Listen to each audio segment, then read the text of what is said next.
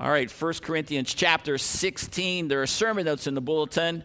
And verses 10 and 11. As we come back to our study, this is our third study in this section of Scripture. And what we have done already is come to this text of Scripture that I said many people could easily just read over. It's like, wow, why are you spending so much time on this section of Scripture? Number one is that we did a topical study on Timothy. And initially, this was all supposed to be just one message. But as I got into this, I was amazed about all the information there was on Timothy. And we'll talk a little bit more about that. And then we did an expositional study on verses 10 and 11. And then we did, we had always planned to come to this part where we're going to do the third part, the topical study on how to keep unity. So let me read verses 10 and 11. It says, "Now if Timothy comes, see that he is with you without cause to be afraid, for he is doing the Lord's work, as I also am." And then verse 11, "So let no one despise him, but send him on his way so that he may come to me, for I expect him with the brethren." Now remember, this is a text of Scripture that is about travel plans. If you aren't with us, Paul is in Ephesus, we've learned, and he is in Asia, where Ephesus is, and he's writing to this church in Greece, that is in Achaia, the southern part of Greece. And you see in verse 5, he says, "I will come to you after I go through Macedonia." Macedonia is in the north, Achaia is in the south. And he goes, "For I'm going through Macedonia, and perhaps I will stay with you." And so verses 5 through 10 deal with these travel plans. And when we worked through them, though, there was a surprise in here.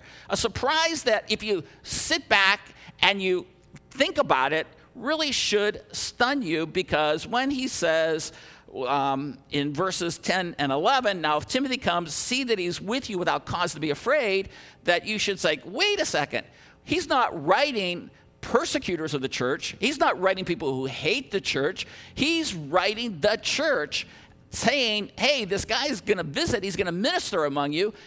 You better take care of him. And again, like I've said, this is something where people easily just could run through it instead of sitting back. And here is the benefit of expository teaching, where it's not just the word studies, it's really understanding the context. Wait a second. What in the world are you writing this type of warning to a church? Well, we're getting to it because it really fits and brings together the entire letter.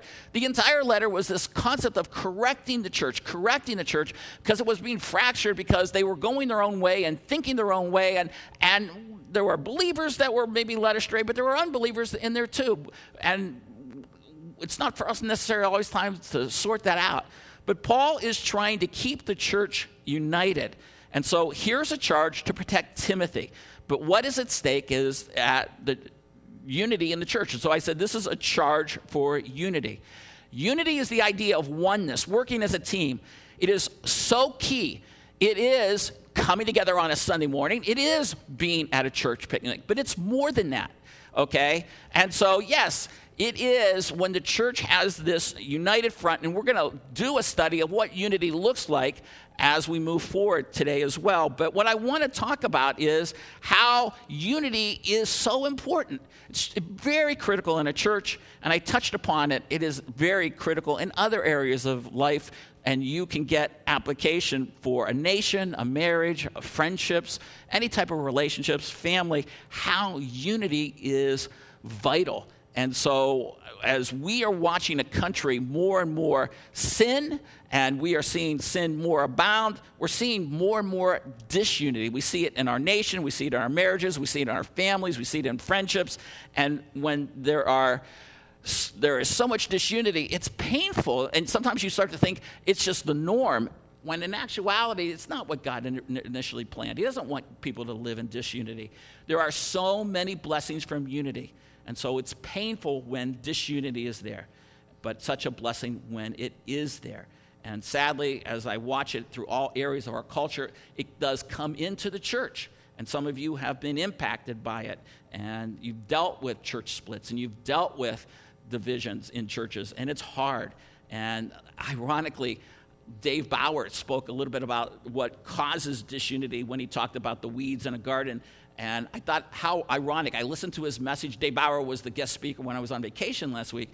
And I booked that him as a guest speaker back, I think, in March and April. Had no idea what he was going to talk about, and I felt, wow, I never even asked him what to speak on, and yet it fits perfectly with this study. Can you imagine how God has his hand on things like that? And so we listened to him. You were here, and he talked about how the fruits of the Spirit, deeds of the flesh, bring out disunity, and his entire ministry is trying to bring unity to churches. So that's just ironic how that all worked out. So as we come to this study, why did we talk about Timothy? If you got your sermon notes, we said, who is Timothy? And so these are the summary points. Basically, when we talked about Timothy, I would encourage you go back and listen to that podcast, look at the YouTube video. We went into great depth in all of these. My summary point on that is that Timothy was no slouch. He was someone that was significant. And I do think it is taken out of context when Paul warns Timothy not to be timid in 1 Timothy. Paul was in prison. Paul was facing execution. Timothy was in his 40s. He was a pastor of a church. He'd been on multiple missionary journeys through all kinds of dangers. For us to start to think that Timothy was some weakly wimp is just, I think, really reading into the text. I think Paul was like saying, hey, don't be timid. If you have to die getting your head cut off, do it. I mean, so please understand, Timothy was no wimp. So you look at verse 10, it says, now if Timothy comes. I believe we're talking about the Timothy of the Bible, 1 and 2 Timothy. So all of those points are in your sermon notes.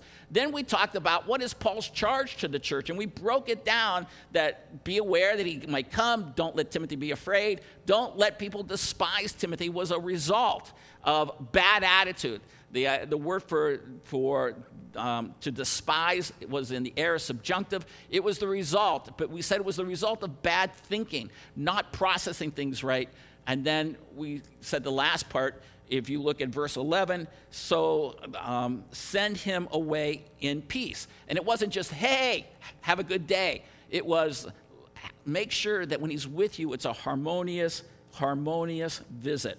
So when we looked at all of that, I started to say to myself, wait, this is really great. This is wonderful that we see that Paul is calling Timothy to be protected, and he wants unity in the church. And so I put on my initial plan is, what can we do to keep unity? But then I was asked a question, what does unity look like? And I thought, wow, that's a really great point. So let's talk about that. What does unity look like?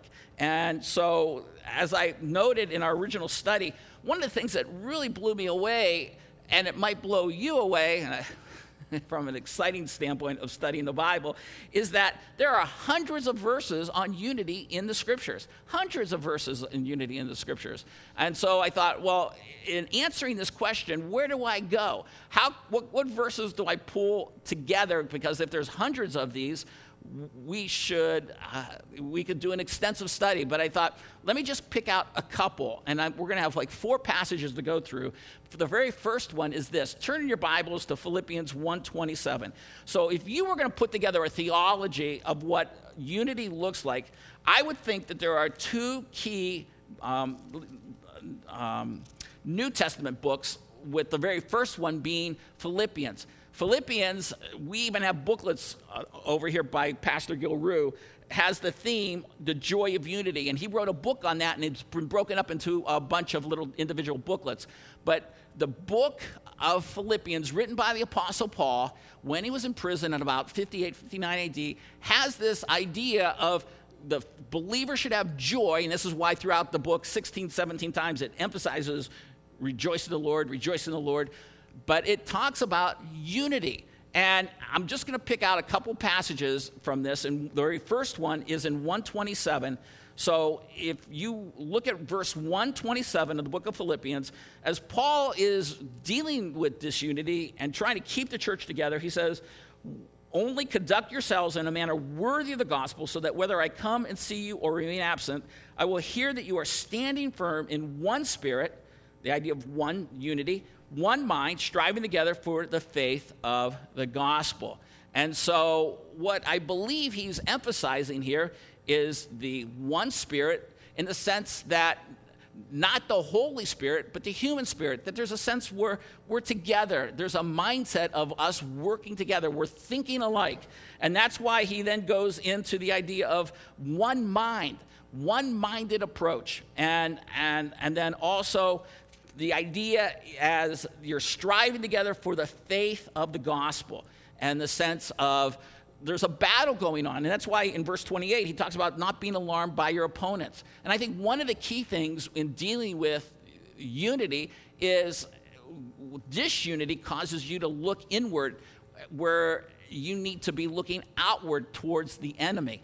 Because there is an enemy, as we talked in earlier studies, of Satan as well as sin, that gets into the unbelievers who come against the church.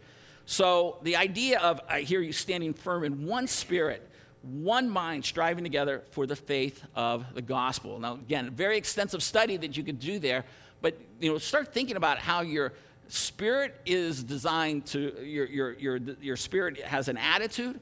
Like, this is my team, my church. This is the thinking that we're getting from the Word of God, and then the idea of how we are striving for the gospel.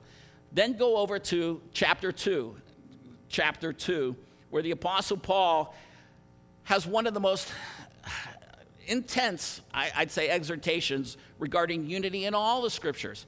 So I'm going to pick up in verse 5, and he says, verse 1, he says, therefore, if there's any encouragement in Christ, and these are all conditional statements where, yes, there is. If there's any encouragement in Christ, if there's any consolation of love, if there's any fellowship of the Spirit, if any affection and compassion, make my joy complete by being of the same mind, maintaining the same love, united in spirit, intent on one purpose.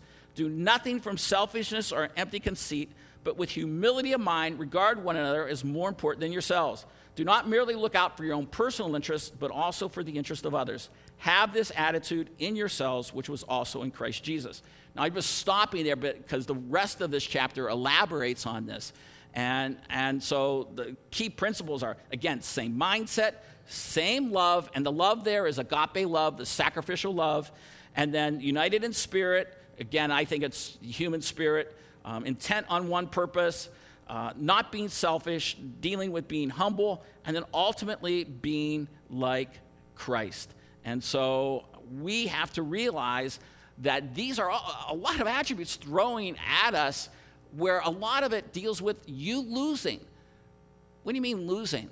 Well, when I deal with, I've been applying this to relationships, marriages, sometimes someone gets offended and they'll say, I'm not gonna forgive. I'm not gonna put up with this anymore. Well, anyone that realizes long-term relationships are going to be filled with offenses has to understand how important it is to have forgiveness, to have humility.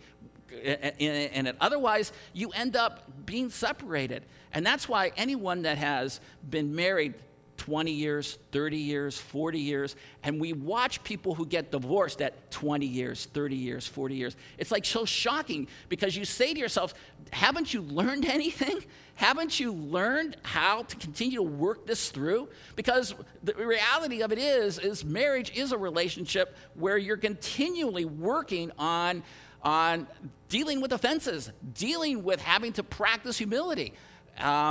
And so recently I've had some friends get divorced after 20 plus years of marriage, and I'm absolutely stunned that they've had to go through this. And someone not in our church, and I just feel so bad for them.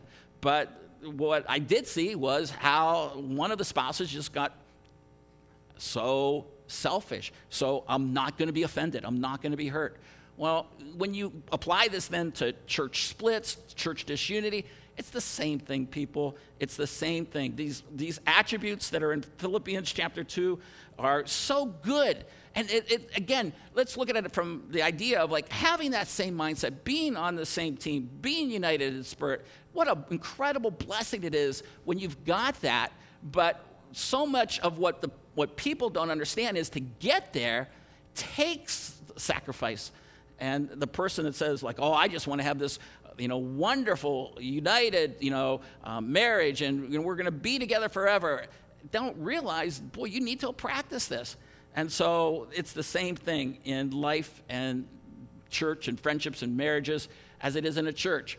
So here's another passage. Look at these. This is another passage that deals with unity, Colossians chapter 3. And it's ironic that Paul is writing these to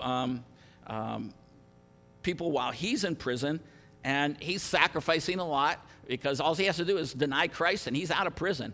But he is in prison, writing Philippians, writing Colossians, and we come to chapter 3, verse 12, and he says this: so as those who have been chosen of God, all right, as Christians we believe that we're chosen of God, holy and beloved, put on a heart of compassion, kindness, humility, gentleness, and patience, bearing with one another and forgiving each other.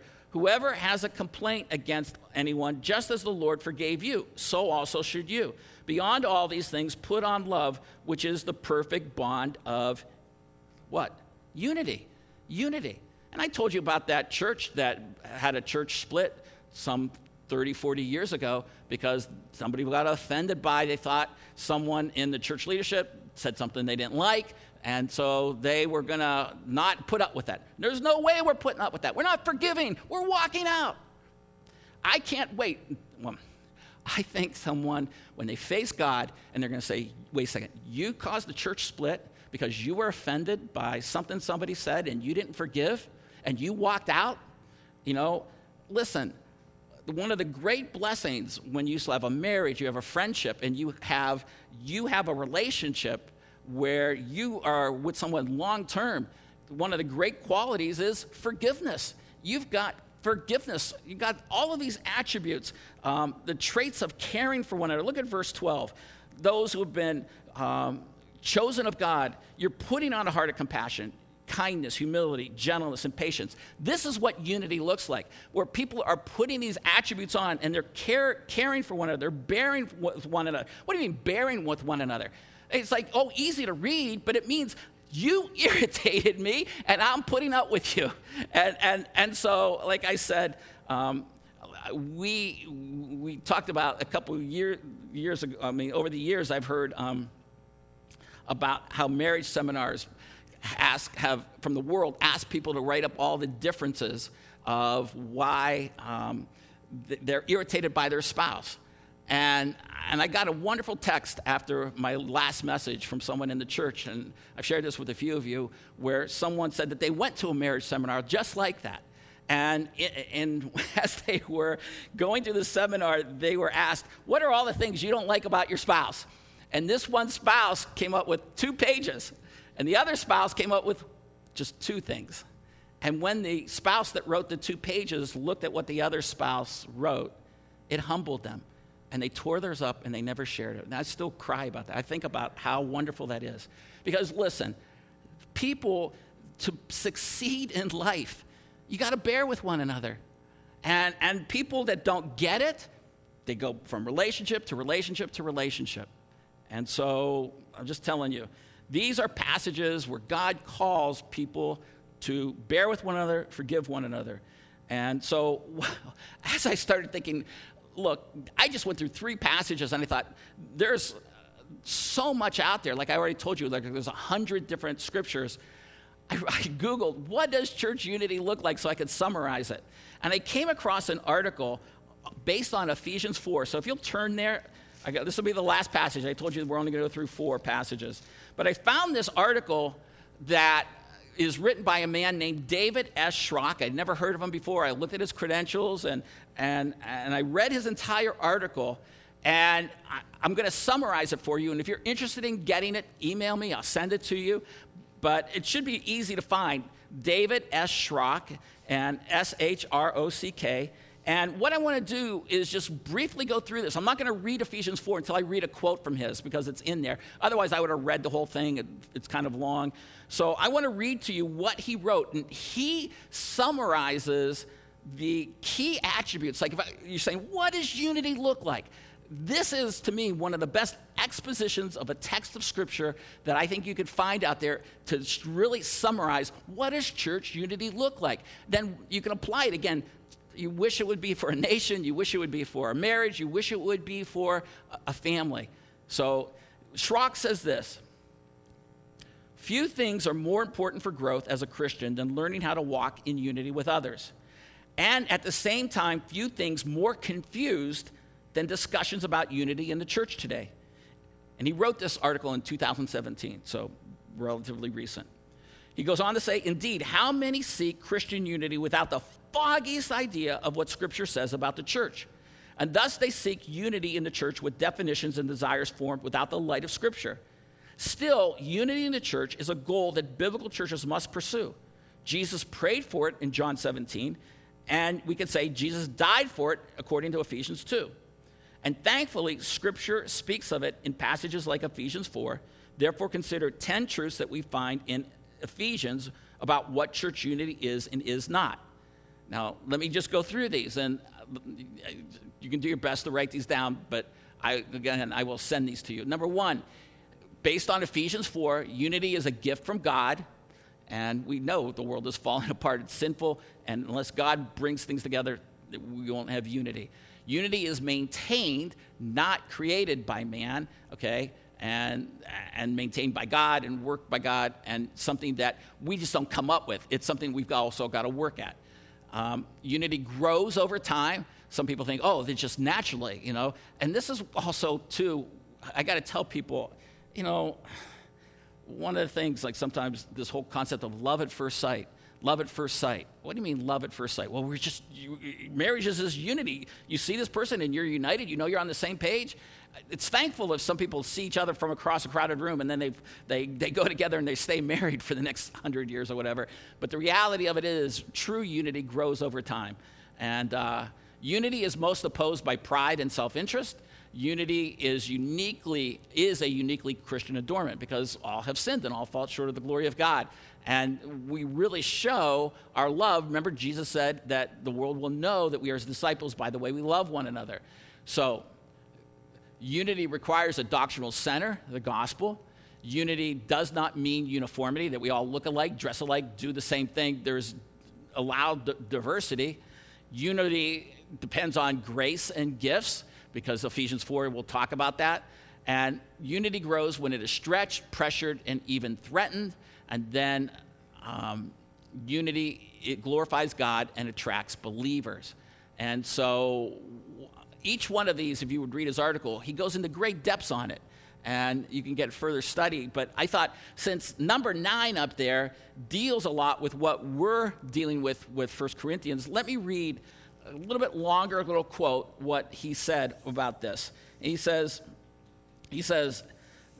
regarding number 9, now this may be the most difficult truth to get or embrace, but it is most important, and it projects earnest Christians from being overly jaded with disunited churches. Okay, so for some of you, if you deal with things that are causing disunity, what he's basically saying is, if you understand this properly, number 9, then you don't get like, oh, I've got to go find the church where we have unity, where I'm looking for it.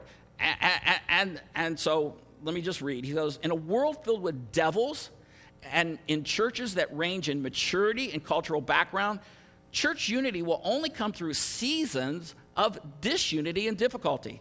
In other words, because unity is contingent on maturity, unity and maturity are a process that takes time. And obviously, that's why I said, you see a couple divorced after 30, 40 years, are you not getting it? Because maturity is a process that takes time. Unity is not a piece that falls on the church. It is the product of the church growing up in love. Consider again the words of Ephesians 4, 15 and 16. So look at your Bibles now. I told you this is when I'm going to read the quote. Verses 15 and 16 says, but speaking the truth in love, we are to grow up in all aspects into him who is the head, even Christ, from whom the whole body being fitted and held together, that's the unity, by what every joint supplies, according to the proper working of each individual part, causing the growth of the body for the building up of itself in love. So the entire section deals a lot with unity, but those 2 verses are key. Schrock goes on to say, rather speaking, he goes, does that kind of unity sound easy? Construction, meaning making something, is not easy. Forming new habits is hard, and forming new life is even more so. Just ask a pregnant mother. In the process of church growth, unity is not a given. It is the result of Spirit-empowered labor. It is something, therefore, God must do in the church over time. And this process of unity and maturity is often filled with pain. And that's why you hear, my marriage isn't working out. It's painful. It hurts. Well, I'm out of here. I'm out of this friendship. I'm out of this relationship. I'm out of this church. Schrock goes on to say, when I was in middle school, I grew 12 inches in less than 3 years. As a result, my back ached every step of the way, literally. Growing pains are just that. They are pains that result in growth. I think sometimes we expect that because Jesus prayed for unity, anything that looks like disunity is a disappointment. Yet this is why he prayed, because he's growing his church in unity. So remember, disunity is a necessary step on the way to unity. Just like bodies grow strong when they push against heavy weights, so unity must also come through resistance training. And anybody that's ever worked out, and you guys can know I work out, do the weights. It's hard. You push yourself, and you have to push yourself. And Carl and I were once talking about lifting weights and how if you don't remember what weight you had before and you keep doing a lighter weight, you're not really pushing yourself. You got to push yourself. Sometimes the harder to really make advances, you got to push yourself. And so sad when people go through tough situations and say, I'm walking out of this friendship because it's hard. And instead of pushing through, I'm going to say this. People who have unity get it. And so, like I said, if you want this article, I'll send it to you if you can't find it, but it's David S. Schrock. So here we go, all right? How can we keep unity? How do we keep unity? And again, there are many different principles that are out there of what unity looks like. But I thought, let's just take some passages, and I just have 5, and we'll be able to quickly go through these. And so I'm very much aware that we got a church picnic today. So we'll quickly go through these. Number 1, if you're taking notes, there we go. We're not going. I'm not getting a number 1. We were going so well. There we go. Okay, you get to see both of them. Make it a goal, all right? First, turn to 2 Corinthians. Turn to 2 Corinthians, chapter 13. And let me just read verse 11. It says, finally, brethren, rejoice, be made complete, be comforted, be like-minded, live in peace, and the God of love and peace will be with you. Why did I start here with this verse? Well, 2 Corinthians, remember, is the culmination of Paul writing the Corinthians.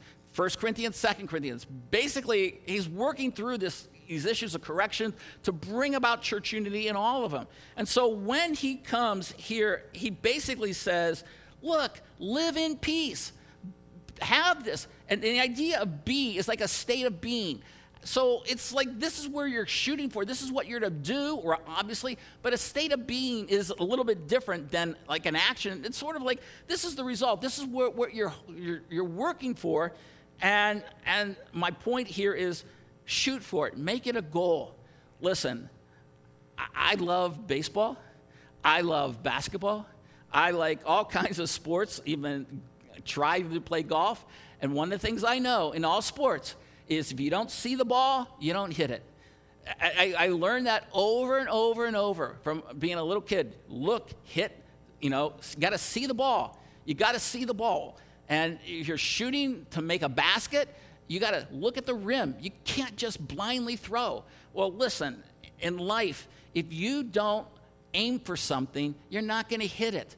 If you say, I'm going into a marriage and I'm going to be committed to being united with a person, no matter what comes, then you know what? You end up staying together. You end up working things through. I'm going to be united at this church. I'm going to be united in this friendship. This is someone that we have a goal to be together. And so in life, if you don't aim for unity, I doubt it will just fall out. And it's interesting that the scriptures talk about how people bring about disunity with their own actions. The wise woman builds her house, but the foolish tears it down with her own hands, Proverbs says. And then we know that a man can be just as foolish. And so what we must recognize is that I say to myself, this is something that I am going to work for. But I'm recognizing that in life, that the way it works is that somewhere along the line, I've got to lose. And what do I mean by that? It's like, again, where we talk about the idea of suffering some type of harm, suffering some type of thing that hurts you. I'm hurt. Well, God says, make this a goal. Live in unity. Strive for this. And I already hit it up. Work at humility. Turn to Romans chapter 12. I wasn't going to reverse it because the screen wasn't going at the right time. But Romans chapter 12. When I mentioned Romans chapter 12, again, whenever I do a reference, I try to give you the entire context. You know, in Romans, when you come to the 12th chapter, I would hope by now, if you've been a Christian for a while, you know that this is a chapter that starts off with you giving your body as a sacrifice to God, a living sacrifice. And when you come to verses 9 to the end of the chapter, it's these 25 attributes that you're supposed to practice. I've gone through these. I've tried to memorize these. I've tried to exhort you guys to memorize these. And all of these deal with you losing somehow, some way. And when you come to verse 16, it says this. It says, be of the same mind toward one another. Do not be haughty in mind, but associate with the lowly. Do not be wise with your own in your own estimation. And I said that this is working at humility because this is, in essence, the essence of humility. You can jot, and I could have taken you to Philippians 2, the passage we read earlier in Philippians 2, where it talks about being humble. The idea of lowliness, thinking of others as more important than yourself, as Philippians said. Do you guys ever think it's ironic that Moses in Numbers chapter 12 is writing, and some people think maybe he didn't write it, maybe it came in later, but it states in Numbers, and Moses is supposed to be the author of Numbers, is that he was the most humble person in the world? Humility isn't this thing where you look around and say, well, I guess I am humble. There's a reality of placement, of action, where you place yourself lowly. You place yourself in an area of sacrifice. It is an idea of being the opposite of prideful. No one's going to say that to me. No one's going to do that to me. My friend's not, I'm not going to have that type of friend, okay? And I can't believe that happened to me. Humility is the opposite of pride. Humility needs to be practiced in all of our relationships. Seeing others is more important than self. And obviously, it's interesting that 1 Peter 5 talks about the fact that you are to, in a church, humble yourself under the elders, humble yourself under the leaders. At the same time, the leaders, like the elders, are not supposed to lord it over them, so they're supposed to act humble. And so you work together, so you don't end up with this like dictatorship of our elders over our people. But there's a reality when the elders make decisions, sometimes you don't like them, you're not the elder. So you got to humble yourself. And, you know, we just went through a really hard time with certain things in the world, right? Where many decisions people didn't like. But the idea is humility keeps us together. Humility keeps us together. Pride divides. So you see that in a church. You see it in so many areas. Every church I've been to, I grew up, and I've never really ever left the church. I got saved at Grace Brethren in Columbus, Ohio. Then I went off to seminary. They sent me off to seminary. They said, you should go. All right, so I want you to understand that. Then I was at John MacArthur's church, Grace Community Church, while I was in seminary, so it was never the intention to stay. And then I went to Indian Hills in Nebraska, and it was never the intention to stay. They knew I wanted to be a senior pastor. And yet, ironically, in all of those churches, I saw church disunity, sometimes church splits. And what was very evident was that humility wasn't being practiced. And so I'm just telling you, make sure you have humility, and make sure you have it in your marriages. Make sure you have it in your friendships. All right? Number 3 is pray for unity. Turn to Philippians 4:6. Pray for it. And I think this is interesting. Again, in the context, remember I said Philippians is a book about joy and unity that Gil Rue wrote on as a book, but most commentaries recognize that as the general theme of this book. In Philippians, there is the exhortation in verse 2 in chapter 4, I urge you, Dia and Syntyche, to live in harmony in the Lord. We don't know what the exact situation was, but can you imagine being two people who get put into a Bible saying, look, the Apostle Paul is so aware of these two women, I just want them to be united. That's the idea of being in harmony, that your two names get put in Scripture. And so Paul says, I want to live in harmony. Can't you do this? And so as he works through this chapter, you come to verse 6, and he says, but be anxious for nothing, but in everything by prayer and supplication. With thanksgiving, let your requests be made known to God. And the peace of God, the idea of anti-war, disharmony is not part of peace. The peace of God, which surpasses all comprehension, will guard your hearts and your minds in Christ Jesus. And so I just tell you, pray for it. Make sure that this is something that you're praying for. And often when you pray, you're going to look and say, what can I do to keep harmony? What can I do to keep peace? What can I do to keep the church united? So that's what we're looking at. What can we do to keep unity? And then fourth, forgive one another. Back to Ephesians. Remember, we just talked about this chapter, it was one of the best chapters in the Scriptures on what does unity look like. When Paul wraps this entire section up, he says this in chapter 4, verse 32. Be kind to one another, tenderhearted, forgiving each other. And then he throws this line in. Just as God in Christ also has forgiven you, which ties in to Matthew 18, this entire section, which we're going to go to later, that deals with confronting and talking to people about sin, but it's all wrapped up with the idea of the forgiveness that a king needed to give to somebody, and when that second person doesn't give the same type of forgiveness, God says, you're under judgment because you can't forgive. And the application is that Jesus Christ has forgiven us an incredible amount of sin. How dare any of us say, oh, they offended me so much that I cannot stay friends with them. I cannot stay united with them. I mean, this isn't be kind to the unbeliever. This is a passage, the one another's, and there's 41 or 42 one another's in Scripture that deal with how believers treat one another. So be kind to one another, tenderhearted, forgiving each other. So I just pulled that idea of forgiveness out because I know it's critical, because we all feel at times we're offended. And so the reality of it is you're never more like Jesus Christ than when you forgive someone, I think. And so how important that is. And then lastly, go to Matthew 18 that I alluded to, because when we talk about unity, it's not head in the sand that you're ignoring things and you're not talking things through. I think that is the way the world often thinks unity is maintained. You need to talk to people. And this is a passage of Scripture that's well known for church discipline. And church discipline always sounds so negative, but listen to me. Church discipline is going on all the time when two people talk things out. And I'm having a hard time getting to Matthew 18 here. But I want to read verse, my fingers are all sticking. Sorry about that. Matthew 18, verse 15, which Jesus says this: if your brother sins, go and show him his fault in private. If he listens to you, you have won your brother. There's the goal. What do you mean win? It's not like, where you have great victory over them.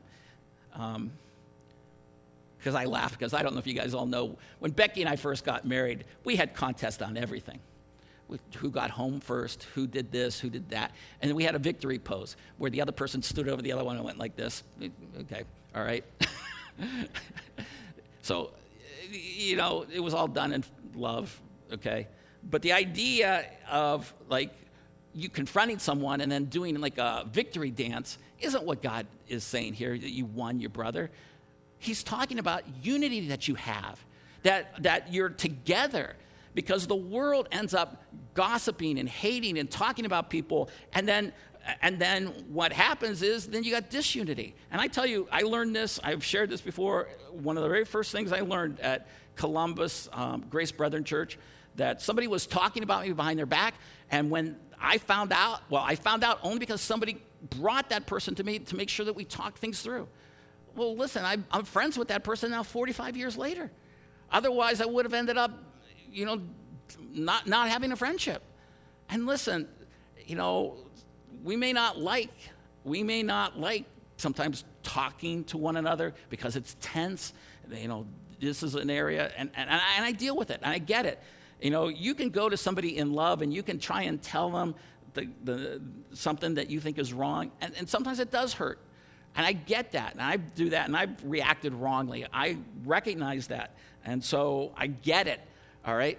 But long term, you just keep working it out, and you talk it through, and look at the end. You've won your brother. The world is filled with disunity, and God has given us a methodology, and I think these 5 steps are great. Make it a goal, work at it, pray for it, work at forgiving one another, and practice confronting. And when I say confronting, I'm talking about talking. Look, life is messy, people. And life is not about avoiding messes. And the person that thinks they're just going to continually avoid messes in life, they're going to be surprised. They're going to be really frustrated. All right? So I hope that today's study has helped. And so we just want to make sure that as you turn back to 1 Corinthians 16, okay, turn back to 1 Corinthians 16. What was Paul saying? Look, you've got a visiting pastor missionary. Verse 10, if Timothy comes, see that he's with you without cause to be afraid. He's saying to the church, don't let Timothy be afraid. Why? Because he's doing the Lord's work as also I am. He's on my team. But you could cause him a lot of fear where maybe he wants to give up and he doesn't want to do ministry anymore because you're divisive and you're accusing him and you're not working things throughout with him. So Paul says, let no one despise him. Don't have a negative attitude towards him. Verse 11, send him away in peace. Send him away because he's lived harmonious with you while he was with you. Recognize that he was the one who's been given this position, not you. And so that he may come to me, for I expect him with the brethren. This was a strong warning to Timothy, a strong warning for Timothy, for the church. And remember, Timothy was no slouch. But even he needed to be protected to keep unity. Paul did not want Timothy to quit. Protection is the goal here, not just to protect a young man, but to protect the church. And I always say this, if Timothy needed protected, what about us? So remember, Satan's alive, sin is active. None of us are omniscient, that we have an ability to be sovereign so we can control everything. We can't. So things are going to happen where we don't always have all the information. And so here, I hope you've been blessed by this study. Like I said, this was intended to be one study, but now it worked over 3 times, and so we're finally done. And I'm hoping, though, that it causes you, not only in the church, but in all of your relationships, to have a greater understanding of how unity is achieved. Let's pray. Father, we thank you so much for allowing us to see the mess in life. What a mess it must have been to have a church going to go after the missionary. But God, you wanted us to see your people aren't perfect. None of us are. And I pray that this study today has greatly helped us have a better understanding of what unity looks like as well as how to achieve it. In Jesus' name, amen.